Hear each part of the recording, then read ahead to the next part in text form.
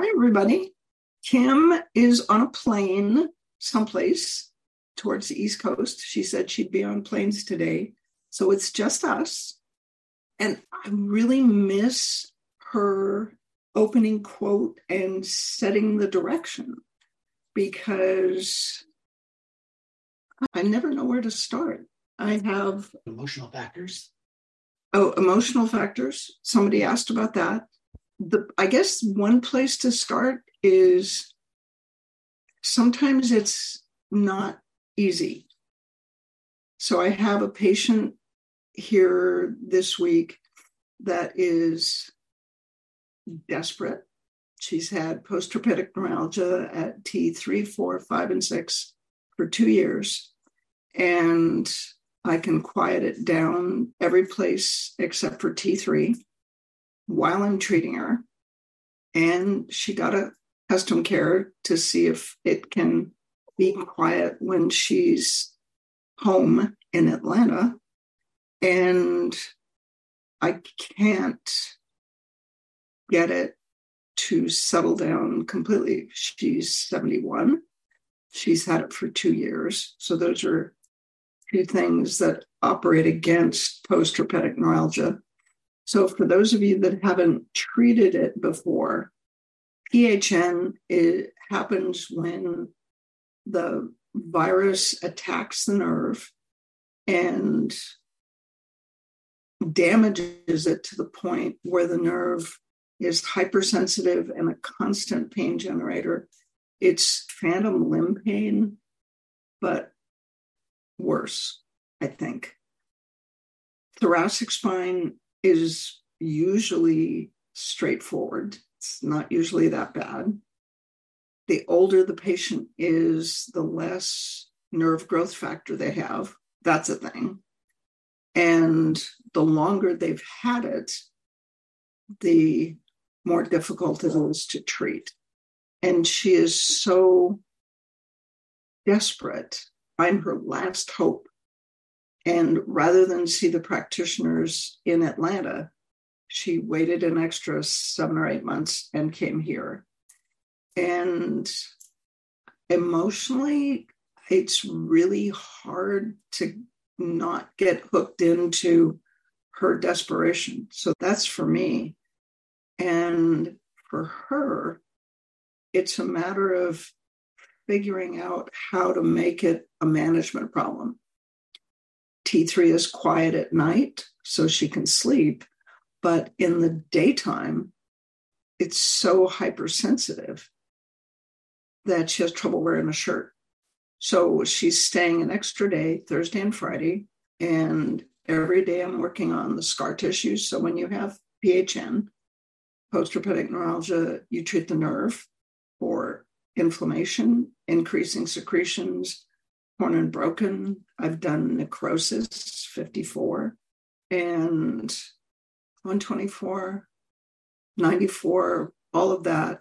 And neck to feet, we have 40 and 10, quiet spinal cord sensitization, 40 and 89. So what if it is like phantom limb pain? So quiet the central sensitization, and I can get it, everything quiet except for T3. T3 is just right across the top. She's had breast cancer, 4 breast implant surgeries, and the scar from the implant runs right across T3. Maybe that's part of it.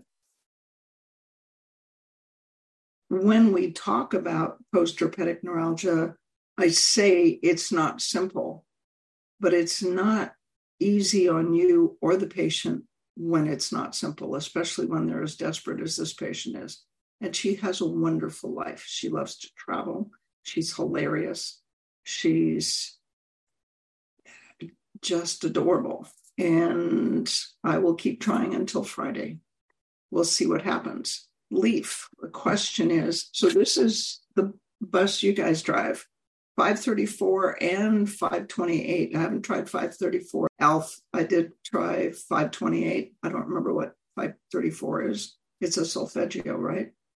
So Leaf, the post-chemo peripheral neuropathies, we do pretty well with vincristine and that category. The platinum-based chemotherapy agents we have trouble with because they destroy the DNA in the nerve. So there you go. I did run the shingles frequencies, the constitutional factors for PHN. Shingles is limbic system. I've never had much luck with that one. I always use midbrain, 89. 534 is the limbic system. Okay, when I get a chance. 3 years of insomnia, has tried lots of meds, zombie most of the day, some better with anxiety, and treating 89. So anybody with insomnia, I check for vestibular injuries. I'm finding them everywhere, especially with insomnia. And then what kind of insomnia? Can't go to sleep, can't stay asleep, and sleep apnea. Those are the three. So find out, can't go to sleep, can't stay asleep. Check for vestibular injuries. So the fields of gaze, does his eye bounce? Tuning fork in the middle of the forehead. And you hear it in one ear, but not the other ear. And lots of meds, zombie most of the day. Not sleeping is a thing. I'd try that one. Check for vestibular injuries, check for sleep apnea, and find out when the insomnia started. That's the other thing. I found out from a patient, actually, that in males, difficulty with sleep or the inability to sleep is related to lower levels of testosterone. So salivary cortisol, to find out what his evening cortisol is, and testosterone. So if his testosterone is low, sometimes that's a problem. If the cortisol is high, it'll interfere with testosterone conversion to the active form. So look for testosterone binding factor. So this one's from Kathleen, and she's a physical therapist. So you're going to have to work with him and his GP. So send him back to his GP with a note that says, please check testosterone levels. That's a tough one. Sleep is so complicated. I have a patient with an autoimmune disease, and her functional medicine internist put her on 250 milligrams of melatonin topical with DMSO as a carrier internal. That's a thought. I'm not sure how many people would try that. Okay, Vicky. Hi, Vicky. Patient, 71-year-old male, overweight, type 2 diabetic, high blood pressure. Yuck. Okay, difficult. Had social surgery to fix a previous shoulder replacement that failed. They did a reverse, 6.5 hours long. It's believed that the strap that holds the patients during surgery was too tight for too long. Patch of hair loss on the back of his head. Halo effect on the top of his head that's sensitive. Bad headaches. It sounds like the C2 nerve root. Unable to drive or be effective at work because of the pain. 4 months out of surgery. Laser would set off his pain. Manual traction seems to give short. Now, check the sensation at C2. And when you treat the C2 nerve root, you put a contact around the neck. So positive leads at the neck, negative leads across the top of the head. So the C2 nerve root comes up the back of the head and stops basically between the ears. The occipital branch of the trigeminal nerve takes over from the front half. And you do 40 and 396, 81 and 396. It's the manual traction what gives short-lived relief because it'll pull the occiput and C1 off of the occipital nerve. So basically what you're dealing with is occipital neuritis. Nerve pain is usually fairly straightforward. The strap that holds the patient's head was too tight and on for too long. So basically you have a hypoxic injury to the C2 nerve root. So I would try, and you polarize it positive, and probably I would say 200 microamps, and start with 40 and 396 and maybe 81 and 396. So the question is whether the nerve is numb and painful, at which point 81 is probably your friend, or whether it's hypersensitive and painful, at which point 40 is your friend. So you will end up using both probably. I usually start with 40 and 396 and just polarize it positive, the neck to the top of the head. And the current follows fascial planes. So the only way to get current into the brain is to put the contacts in the ears, right? So treat up the back of the head. It's like any kind of nerve pain. It's usually not that. Small tumor on the seventh nerve. It began sleep deprivation. The sleep problems began when he sold his private practice. That's interesting. Tumor on the seventh nerve. That's facial nerve. It's right. It kind of depends on where the tumor is, Kathleen. Is it near the auditory nerve? So the seventh and eighth nerve come through the same hole, basically, in the skull, and they travel right next to each other. Is the tumor affecting the auditory nerve, which is also the vestibular nerve? And maybe explore what happened when he sold his private practice. Beginning of Parkinson's, find out if he's on statins. Given that history, it's very likely he's on statins. And the Parkinson's gets better when you put them on CoQ10. Tumor on the seventh nerve. I'd see if you can try the tuning fork thing and see if he has vestibular issues. And then in the core, there's that section of the core is expanded into how to manage vestibular issues, pillows in the front, pillows in the back. So you have proprioception. Sold his private practice, beginning of Parkinson's. Parkinson's is in the substantia nigra, which is just superior to the medulla, and the medulla regulates sleep. I have to wonder if those two are related. I wonder what else happened when he sold his private practice. That's interesting. The Parkinson's is easy to treat at the beginning. So it's lipoic acid, CoQ10, essential fatty acids, but lipoic acid, CoQ10, and phosphatidylcholine. That's the other one, those three. And if you look at Roger Billica's Molecules of Behavior and look up dopamine, but small tumor on the seventh nerve, I'd get curious about where the tumor is and whether or not it's influencing the eighth nerve. And that would influence vestibular issues. Glad he doesn't have sleep apnea. What did he start doing? It's always in the history. What did he start doing that was different after he sold his private practice? Where did he hang out?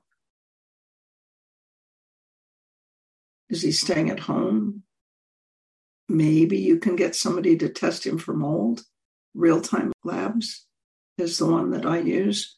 They have a urine mold test. It's about $300, but it's nice to know what it's not. Concussion in Vegas. Sleep is tricky. Guess it depends on what they treat. Okay. Well, that's the best I can do with that putting my hands on, but that's what I would suggest. Get rid of the Parkinson's. That's straightforward. Check the eighth nerve. Find out what he started doing when he sold his private practice. Is there mold? When exactly? And then did it start? And then what did he do differently when he wasn't in practice and he was at home? That's my best guess. C2 is easier. Sleep is really complicated. High dose melatonin, you could try that. Zombie, of course, he's a zombie most of the day if he's not sleeping at night. Treating 89, concussion in vagus is also something else to try. Okay, Joy, hi. That's a great first name. You're a nurse, yay. Someone new to the FSM community, welcome. Opening a clinic for IV nutritional therapy, red light therapy, yay. And have a demand for FSM. Yes, they will come find you. Wondering more about the 510K certification on the devices? Oh, absolutely. Yes, all of our stuff has 510Ks. They're all made in the US. They go well beyond, you can get a 510K on something you make in your garage. It's just not that hard.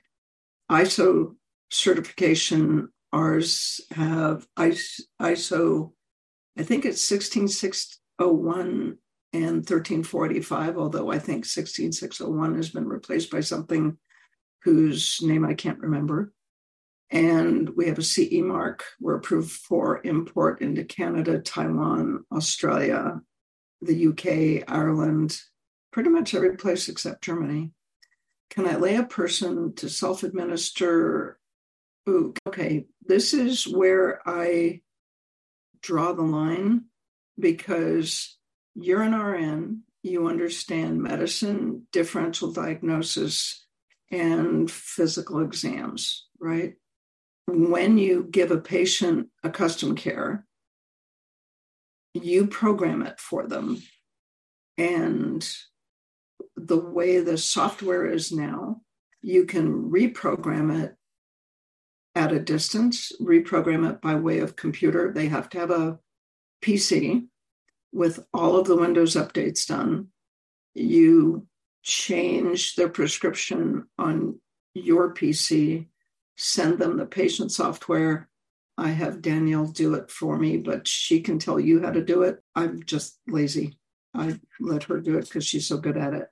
But the directions are fairly straightforward. It's all in an email that she sends that has the patient software in it. You email the patient the software, you email the patient something or other file, and the patient just programs their custom care.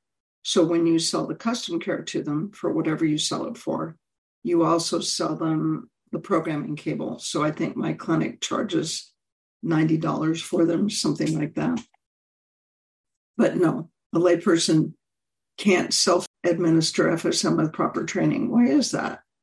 Okay, so let's say the patient has a complaint of low back pain. Now, in our world, you ask the question. So we have a program that says low back pain, and it treats both discs and facets. In a perfect world, you ask the question, is the pain worse when you lean back, or is it worse when you lean forward? That tells you whether to focus on the disc or the facet. But if the pain doesn't change when you lean back or lean forward, that is a big red flag. Okay? That means it's not mechanical. It's not facets, it's not discs. If it's muscles, then the pain is constant and could be the psoas referring. You have to do a physical exam to find that out. But I had a patient with low back pain, and that was her complaint. She didn't have any trigger points in her psoas. It wasn't any different when she leaned forward or leaned back.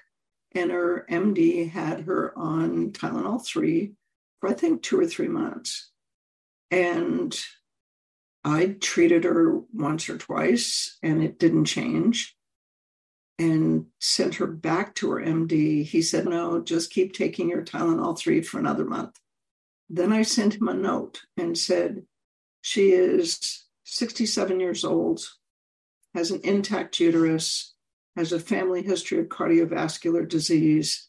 So the things you need to rule out are aortic aneurysm, uterine cancer, colon cancer, all of which refer to the low back.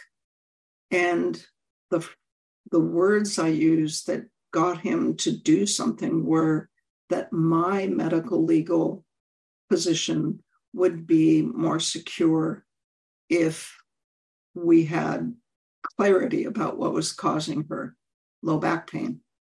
About 4 to 6 weeks later, she came in and she said, I think you saved my life because I had lymphoma. And the back pain was coming from inflamed lymph nodes. So that's why you don't let patients treat themselves. You can put things on there for common cold, sprain, strain, shingles, fractures, back pain, neck pain, liver support, the flu. You can put on a custom care, usually put the top 5 or 6 things that they need in the first top 5 or 6 places. But I'll put about 20 programs on when I have a patient that I'm going to turn loose and just have them keep in touch with me. So you can do your visits by video that way and just check in with them. Even though they bought it, you can set the software to expire every 6 to 12 months so that they have to come in and check in with you. So you know that when you get a prescription from your MD, that prescription expires. Like you have to go back and see your doctor once a year to get a prescription for the same medication. Some meds, it's every 6 months. So it's the same thing with FSM. It's a medical device in the way we use it. It's not an over-the-counter device. So that's what makes me nervous, is the things that we can't or should not treat. So there you go. And Joy, if the leads are placed in a foot bath and then the clients place their feet in the water, is this as effective as wet claws? The leads have to go someplace. I guess you could put both the positive and negative leads in the foot bath if you're doing one of those little ion foot baths. There's no data on it. We haven't any data on anybody that was treated this way. Everybody that we have data on was treated with the contacts on their body. So like the 40 and 10 patients were treated on the body. Pancreatitis patients are treated with either the converter or the contacts on their body. I put the leads in the water when I take a hot bath or in the hot tubs. So there's that. ALF. New research shows some cases are associated with pesticide exposure. I'm assuming you mean Parkinson's. There's that PBS special called The Frozen Addict, and they make a very good case in that special about patients with Parkinson's in the province of Ontario, I'm pretty sure it was. And 95 out of 100, let's say 95% of them, were exposed to herbicides or pesticides on a farm. And the other 5% were living in the city, but they were raised on a farm. So every Parkinson's patient gets, that's just part of the Parkinson's protocol, is 57, 900, 920, and inorganic toxins all in. And I find the basal ganglia to be more effective. I think it's 988. Basal ganglia to be more effective than the frequency for the substantia nigra. I've just never had it work. Treating Parkinson's and getting the symptoms down for a period of time has always been easy, especially in the early and middle stages, even 1 or 2 advanced cases. Getting it to last, they're going to need a home unit. So there's that. Oh, by the way, the patient with pretty advanced MS is someone donated a custom care to him, and he's using it on a regular basis. And he continues to stand. He's got a stand. Somebody donated a standing wheelchair for him. And his care team, he's stood up about 21 times. He sent me a video today. He's pretty excited. Just to get vertical has been exciting to him. Okay, Alf. Disrelated side note, well, we specialize in those. A few of the patients with Chiari are getting some relief with congestion in the spinal fluid. Yeah, the Chiari syndrome, an awful lot of them have also Ehlers-Danlos. And the thing that I've treated in this group is obviously the Ehlers-Danlos 124 and 77, torn and broken in the connective tissue, but also scarring in the dura. So if you think about what happens with tethered cord down at the bottom and pulling the cerebellum down into the foramen magnum, which is larger than it should be, scarring in the spinal cord, scarring in the dura that pulls everything down, that seems to be helpful. And congestion in the spinal fluid makes perfect sense. And then I'd still try scarring in the meninges, the dura, the pia, the arachnoid. And I always remember the dura because I treated so much, but the pia and the arachnoid would be worth treating scarring in that with the contacts at the neck and the sacrum, and having the patient move while you're running that.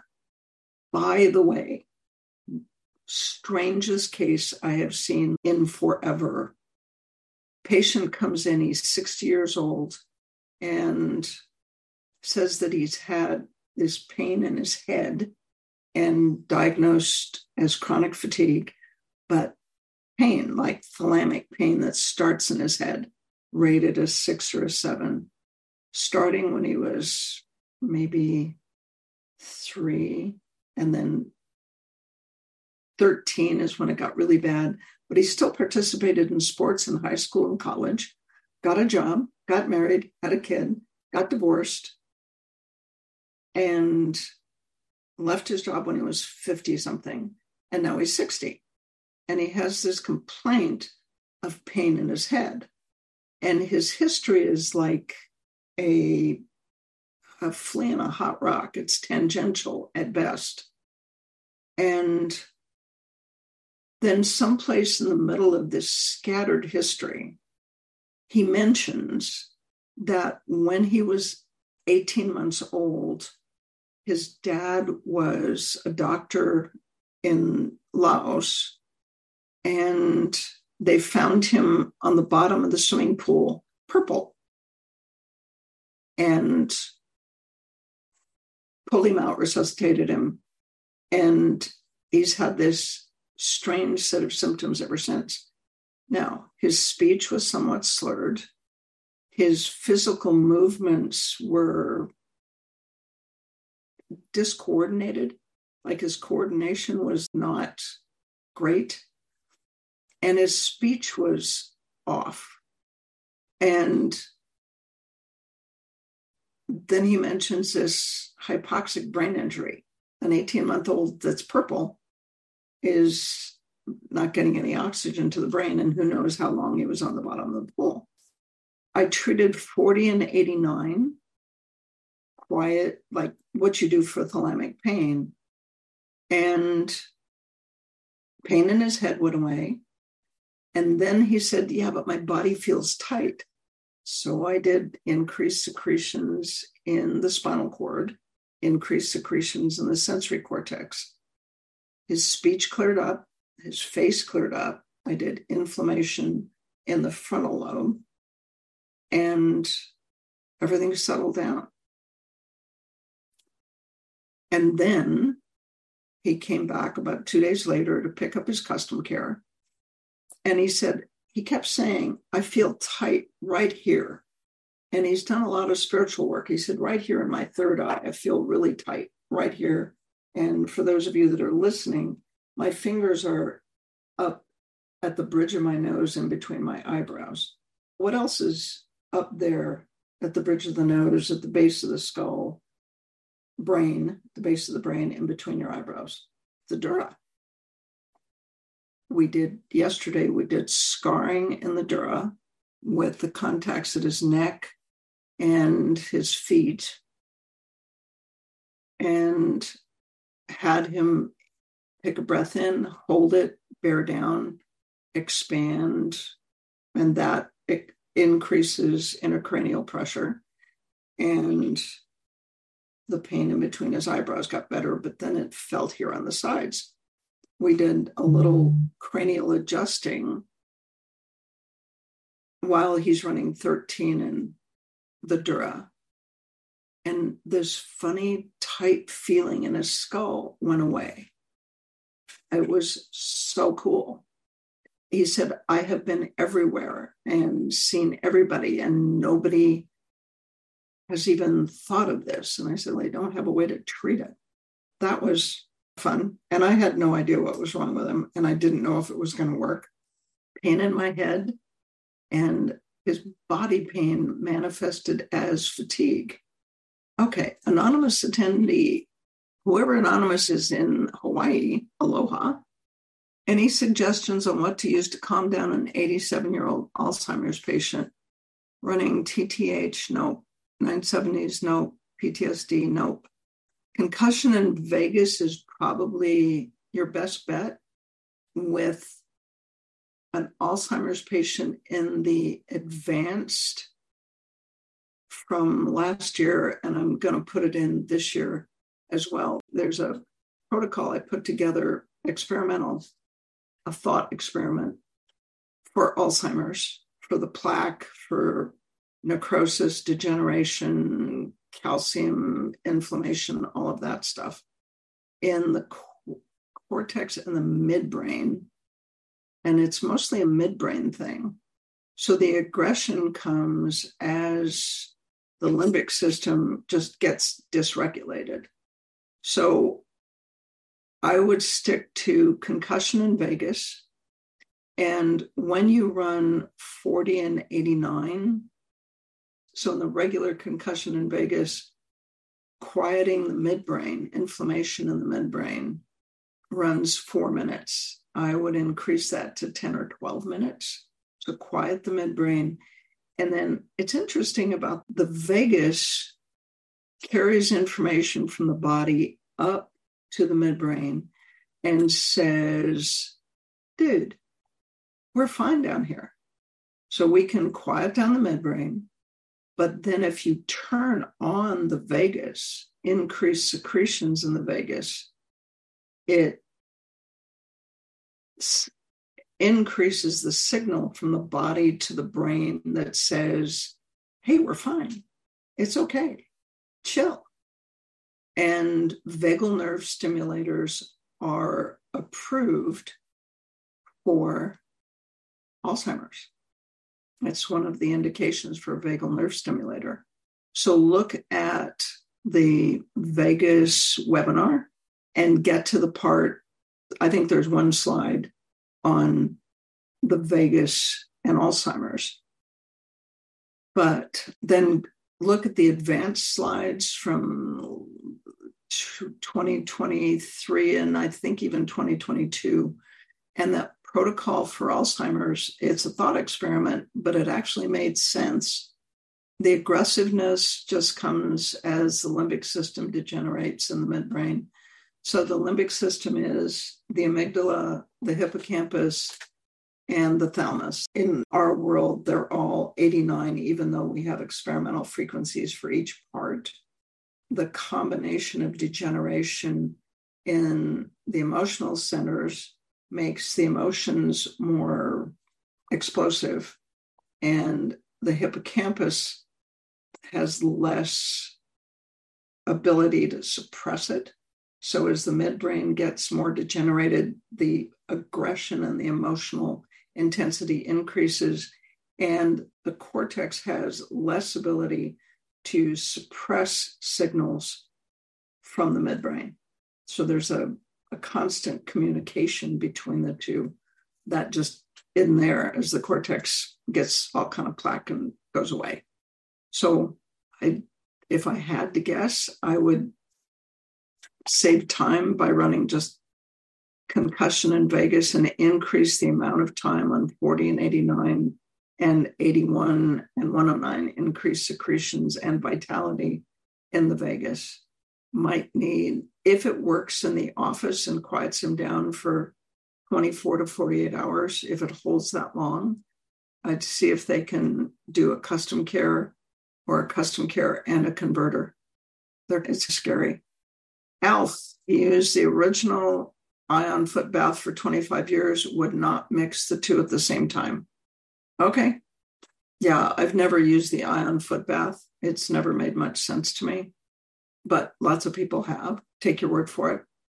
You might use the ion foot bath for the feet and then put the custom care at the neck and the abdomen or back and front and see. All right. Michelle, currently doing neurofeedback for brain coherence for my 16-year-old.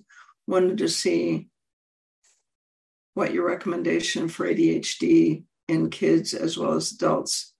Crown devices, wondering if anything, I don't know what a crown device is. Dave Burke has an ADD and ADHD program that's basically the depression protocol, works on the midbrain and prefrontal cortex. And we know from Alicia Thomas that the frequency for the prefrontal cortex is correct. So there's that.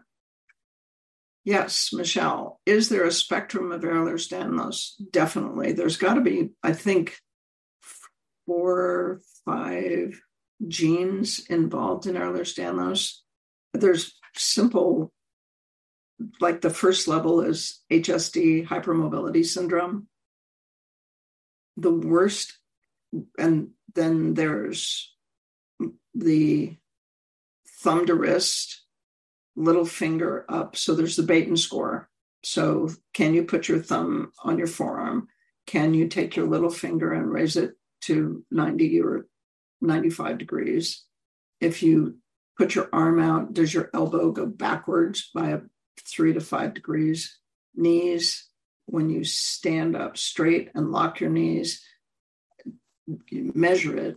And if they go backwards 3 to 10 degrees, that's a positive on the Baton score. And then they lean forward and put their both hands on the floor. So there's 9 Baton points.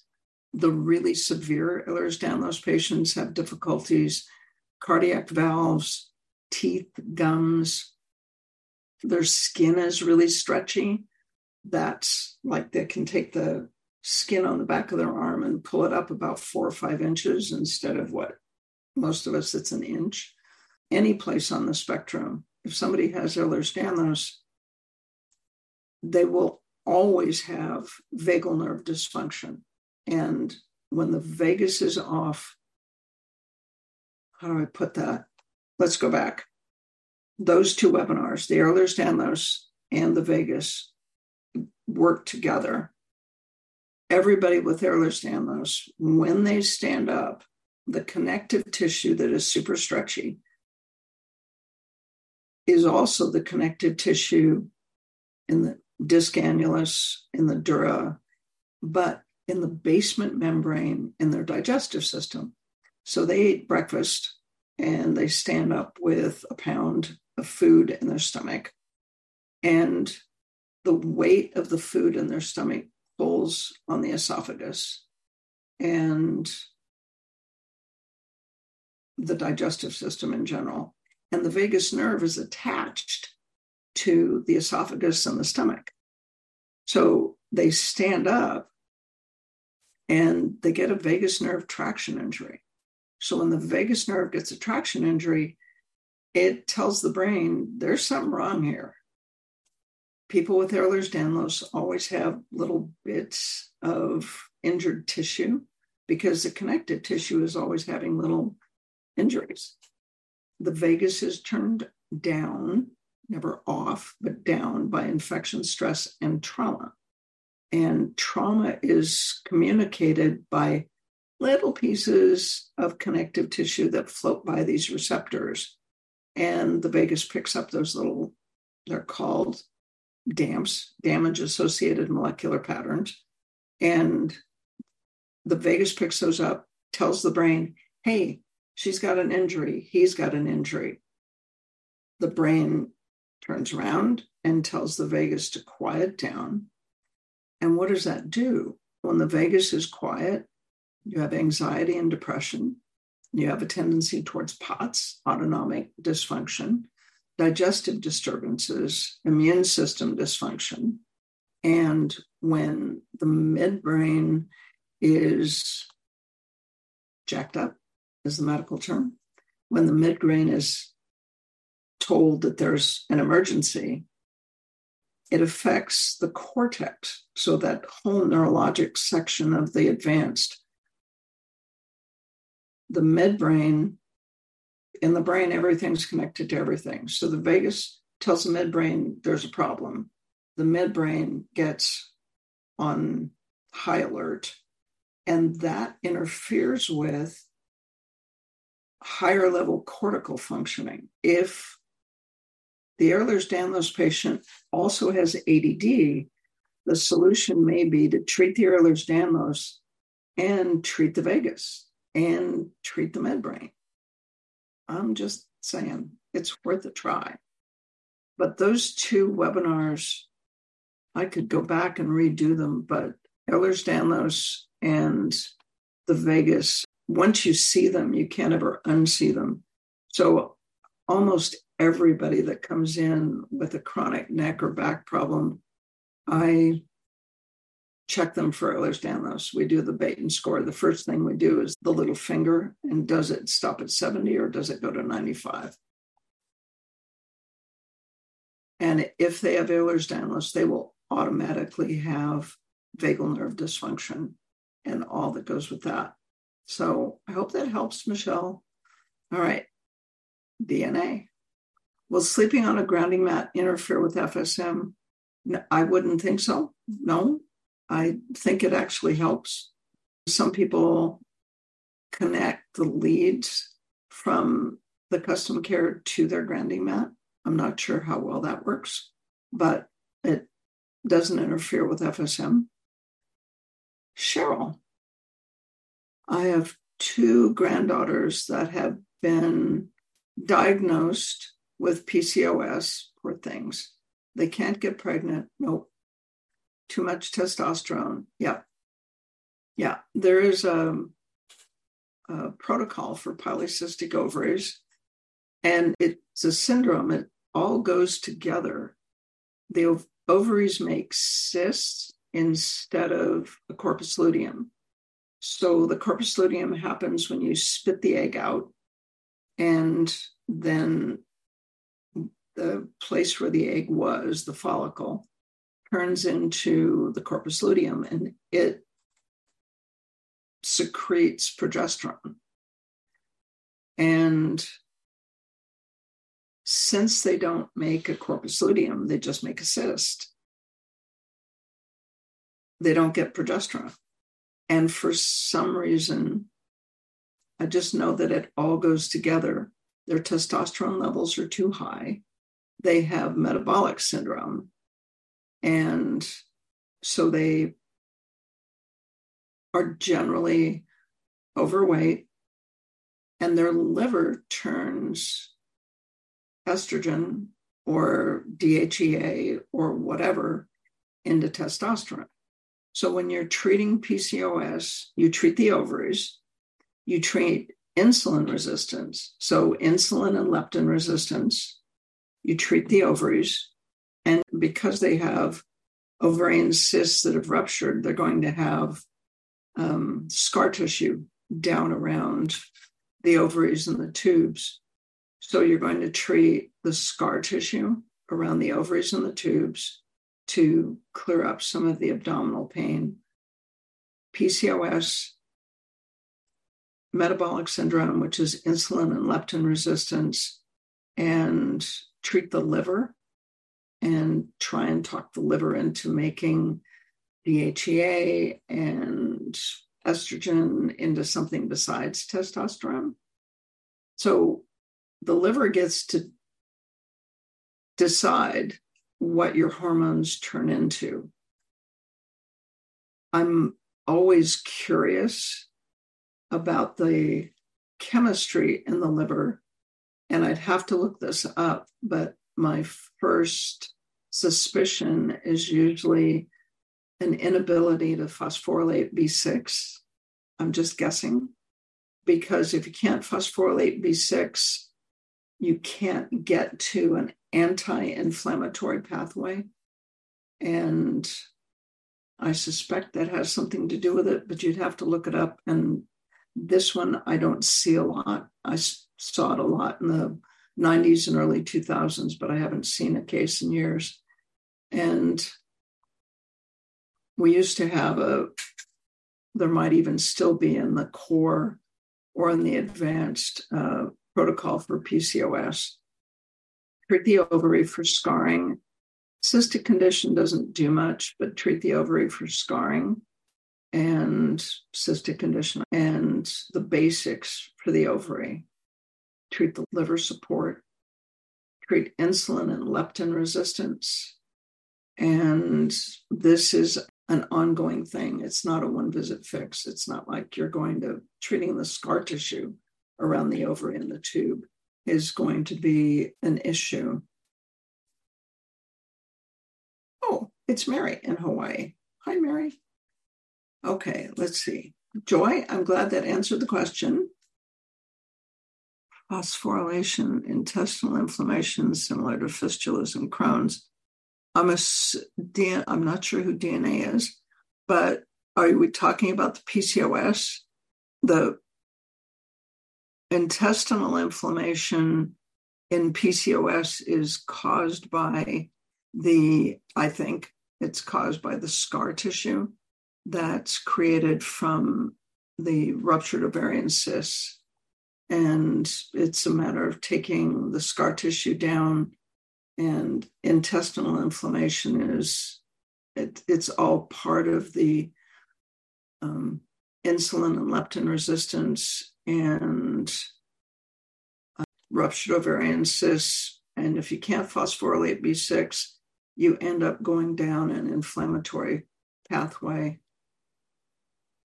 Oh, hi, John. Here we go. No, yeah, I just found you. I got it in the chat. Here you go. Now I moved up. All right. So yes, with phosphorylation, B6 is your friend. My new clients, this is from John Miser. Hi. Oh, by the way, John, I got my Patty card, and I just booked a trip to Cozumel between Christmas and New Year's to go diving. I'm so excited. So I recertified last weekend. My new client's son wrote to me today, so he's 21, Okinawa, cancer diagnosed, non-Hodgkin's T-cell lymphoma, treated with chemo, itching for 2 years as a side effect of the bone marrow transplant. Yep. Yeah. When you get a bone marrow transplant, if you think about what goes on in the bone marrow, same thing with blood transfusions, actually. I had a friend that was never allergic to anything. She needed a blood transfusion, 7 units. And all of a sudden she had seasonal allergies.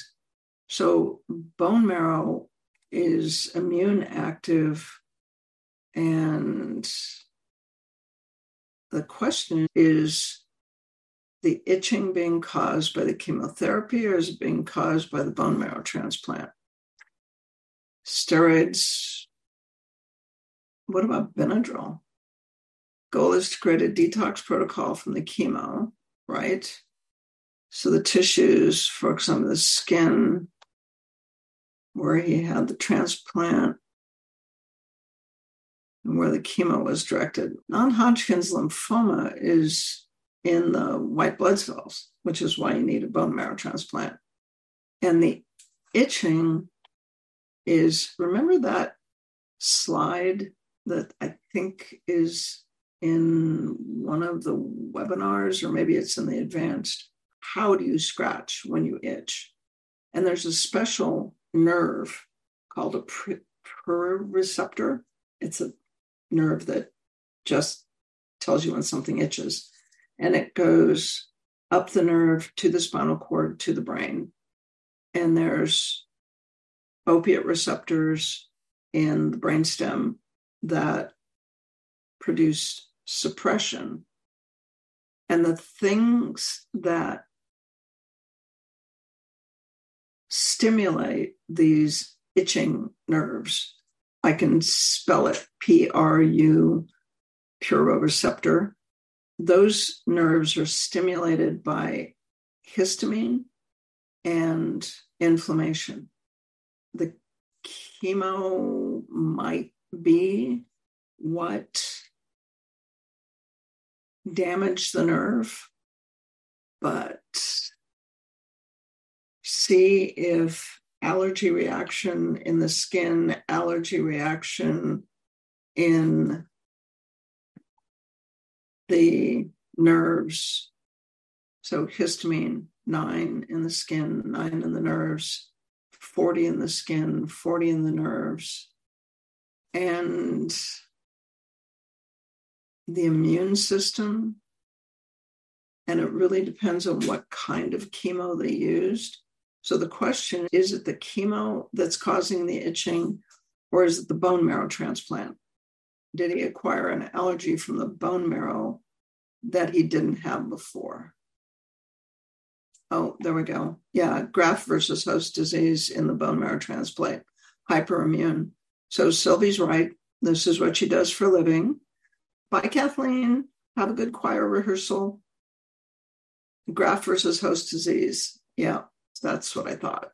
It's related to the bone marrow transplant. So the question is, Sylvie, is it safe to treat the bone marrow? We have a frequency for it, 238. That's a thought. Yeah, you're in uncharted territory, John. Same thing, Alf. The body can make antibodies to any tissue that the transplant needle went through. Okay, I see what you mean. But the bone marrow makes immune system cells. Yeah, beats me too. I guess you could try treating the bone marrow for toxicity and allergy reaction. I have one patient that has elevated platelets, and we tried treating her bone marrow, and that didn't do anything. Isn't it amazing the kinds of patients that we get? We're like the court of last resort. So something that's easy, like the C2 neuritis or a thalamic pain, it's easy for us. Those two are easy. PCOS is more complicated, but it's still doable. It's just not a one-visit fix. And there we go. It's 4:00 already. Wow, time flies when you're having fun. And this is the thing that Kim is really good at that I haven't mastered yet, and that is finding an ending quote. It's the job of the physician to hold the vision of the patient as healed until the patient can see it for themselves. I like that quote. So we can hold the vision and hope for the best. Think it through, start with the history, do some sort of physical, do good things, change lives, and then we change the world. You guys take care. I'll see you next week. Bye. The Frequency Specific Microcurrent podcast has been produced by Frequency Specific Seminars for entertainment, educational, and information purposes only. The information and opinion provided in the podcast are not medical advice, do not create any type of doctor-patient relationship, and unless expressly stated, do not reflect the opinions of its affiliates, subsidiaries, or sponsors, or the hosts, or any of the podcast guests or affiliated professional organizations. No person should act or refrain from acting on the basis of the content provided in any podcast without first seeking appropriate medical advice and counseling. No information provided in any podcast should be used as a substitute for personalized medical advice and counseling. FSS expressly disclaims any and all liability relating to any actions taken or not taken based on or any contents of this podcast.